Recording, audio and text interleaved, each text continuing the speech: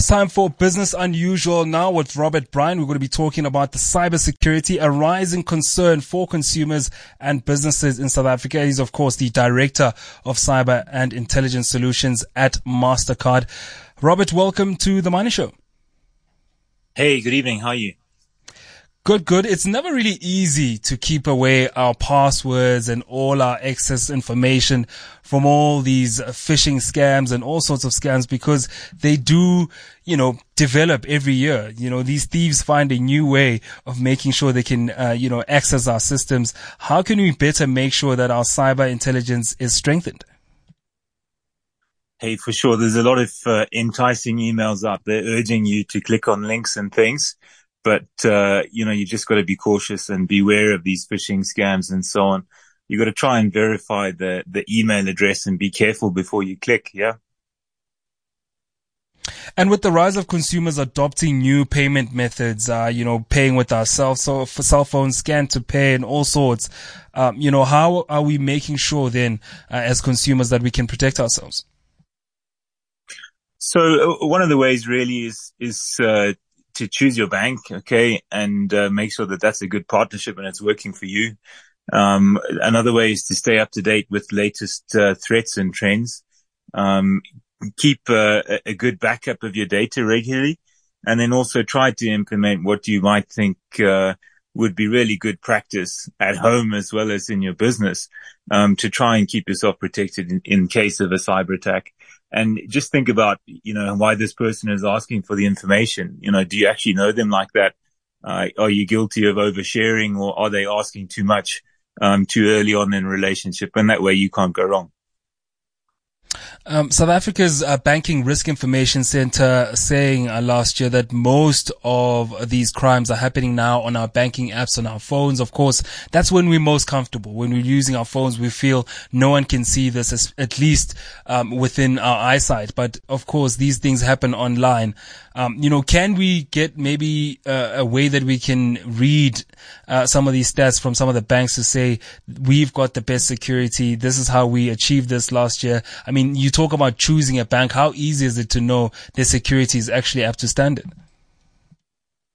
Well, look, one of the good indicators to know that, your bank and consider them a partner in this, that they're doing their best in the background to really keep you protected.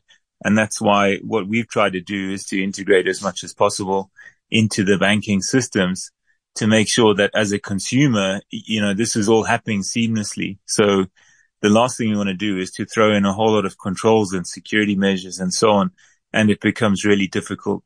It really impacts the consumer experience. And if that's what you're getting from your bank, it's probably telling you that couldn't be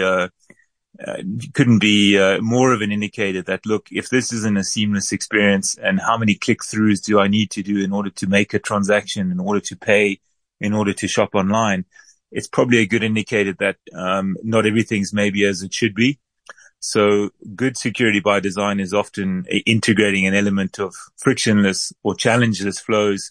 It's also giving you an indication that the tech behind it is really smooth and synchronous. And there's a couple of good indicators there that should guide you that, look, is this a good relationship? Is it looking after me? And at the same time, how well do they respond when you contact them to tell you, to query something? If you're raising the flag to say, look, I'm alerted by something that's suspicious, how good is their response back to you to come back and say, well, actually, thanks for reporting this to us. We've noted it and here's the feedback. If that's not coming, then it's a good indicator that something's amiss. But as a consumer, it's not always in your hands in terms of protecting your own information. We've seen companies being hit by data hacks. I can think of one at the top of my head now. TransUnion South Africa, is saying at least 3 million South Africans had their information hacked. I think the group was NaughtySec TU, which demanded about 225 million rand, to hand back the information of customers, So it's not always in your hands, but in terms of South African companies, how much are they at risk by these criminals? So look, we definitely see that there's a big focus in terms of the trends and shifts. These tend to move around the world and change jurisdictions quite often. but it seems like 2023 is going to be an increased year where South Africa gets its share of cyber attacks. The financial motivation around cybercrime is obviously, something that's drawing them in and luring them into our market. And also because there's a certain amount of market maturity that could be improved, right? So we've seen that, for example, password stealing detections in South Africa has increased by 70% nearly. That's almost double what we saw in 2022, 2021. So the more and more sophisticated cyber attacks are coming to our shores. And that's one of the reasons that we've put a big emphasis on things like zero trust security models, while we've made resources available to small business and to consumers to be able to take advantage of some of the cybersecurity talent out there.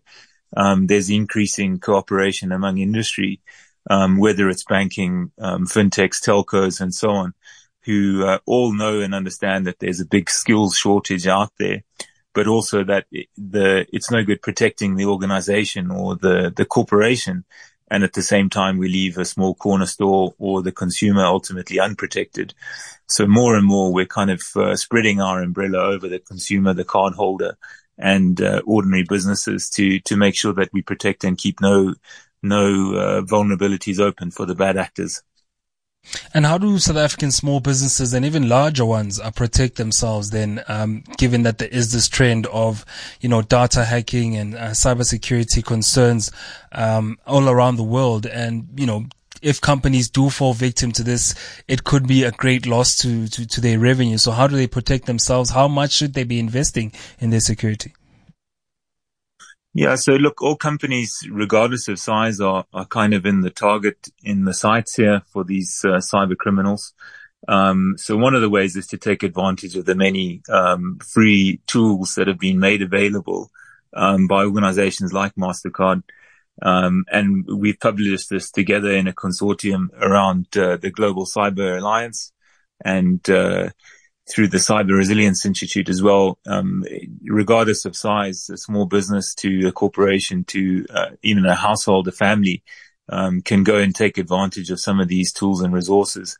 And in that way, it kind of guides you through a very good process to educate and to also train and understand, what's the risk out there. And you don't have to be a complete cyber expert. It's going to be able to tell you what to look out for, how to improve your overall security, and also to look after and safeguard your family. And in terms of our mobiles, are there apps that, that we can look for in terms of paying to make sure that our information on our phones, because most of our ID information, card information is now on our mobiles?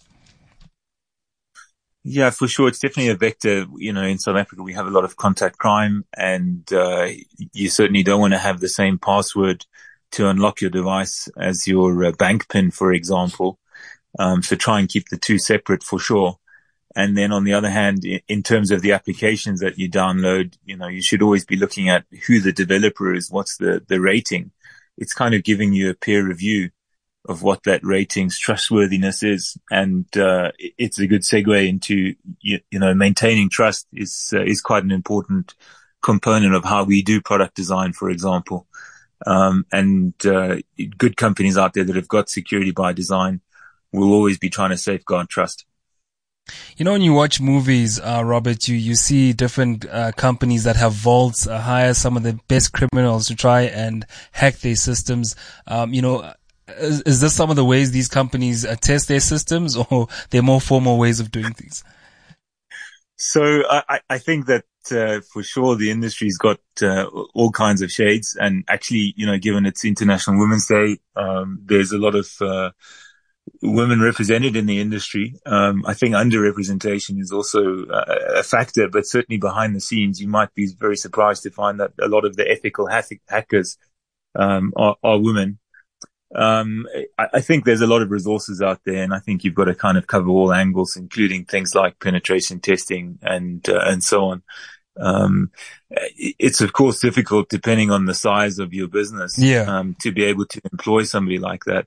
So the more accessible, we can make these tools and include some of the methods, the less, there'll be a weak link out there. And so it's really about protecting small businesses as well as families and households, all the way up to corporations. And it's really the whole sector and segment's responsibility to try and do what we can to educate and also to grow the skills in this space. All right, that was Robert Bryan, Director of Cyber and Intelligence Solutions at Mastercard, giving us our business unusual today. Cybersecurity, a main concern as a consumer. Keep your eye out and make sure that your mobile phone, has all the systems that it needs to make sure that you're protected. And as a small or big company in South Africa, you should be investing in cybersecurity to make sure that no information seeps through from your operations.